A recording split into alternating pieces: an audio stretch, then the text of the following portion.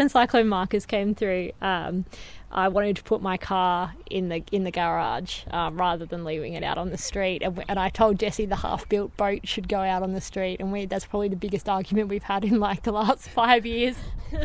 And the half-built boat stayed in the garage. Hi, I'm Jessie. Hi, I'm Izzy, Jessie's partner. And this is the 5-metre boat that I secretly built in our garage over 2 years.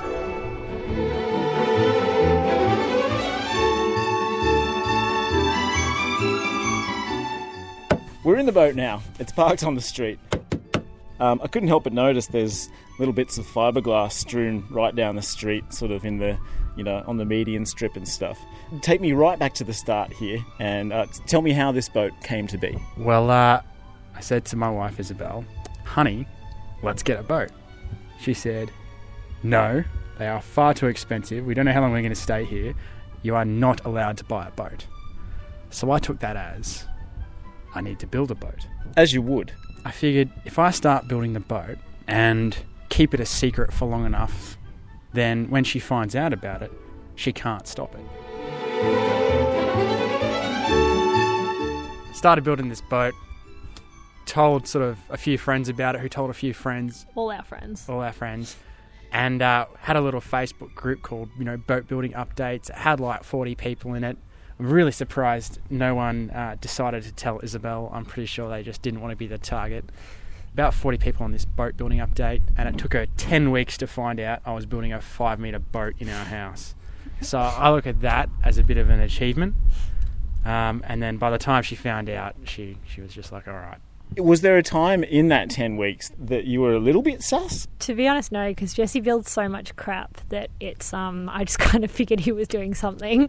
A really good strategy. So if she comes into the garage and asks me any questions, it can be, what am I doing? What am I doing next? How's the garden looking? Have you thought about dinner? Right? I just talk about things in the shed until she goes away, and then she stopped coming in and asking questions. It's a great system. I found out when I walked into our garage one night, which is where Jessie builds all of his things.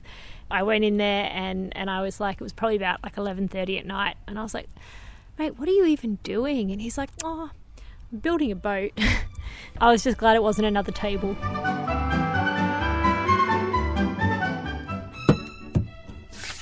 Tell me a little bit about the boat. Planned and designed properly by a marine architect, made out of sort of plywood shell or laminate, and then the fiberglass is all structural. It's about a 5-metre, just under centre console boat. It's got a bit of a casting deck. It's just, fiberglass with some flow coat on the top. It only cost me about 13-14 grand to build, a 5-metre centre console boat, which is pretty cool.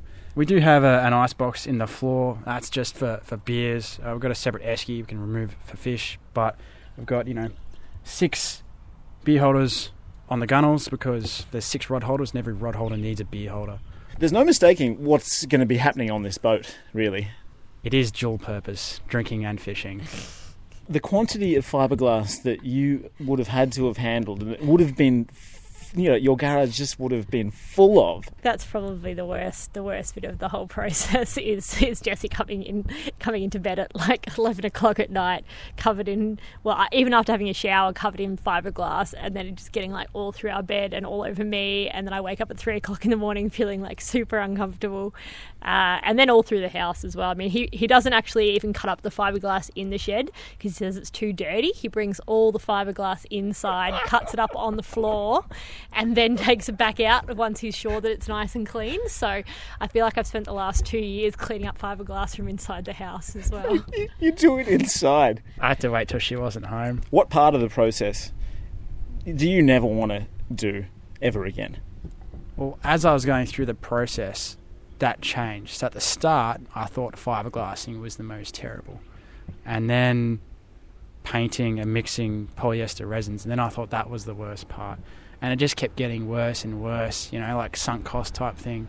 So each part was incrementally worse than the last part. I wouldn't recommend anyone builds a boat unless they're really into pain and suffering. He's lying a lot as well. He's absolutely loved pretty much this whole part. It's the whole thing. He's taken 3 months of long service leave from work just to work on this boat. So If I really didn't like someone, I'd tell them to build a boat. That's such crap, Jesse Spiller. And can you see a time when you're sitting in the sun, you know, on the water, it's a glass out, you've got a beer in your hand, that all the fiberglass in bed and in the dog and on the floor, that it was all worth it? Yeah. So hopefully, I mean, we're going for launch this Sunday. So hopefully this Sunday we'll get to see how it all works out. Hopefully the casting deck is just covered in pilchards and fish blood pretty soon. Hopefully, that's the dream.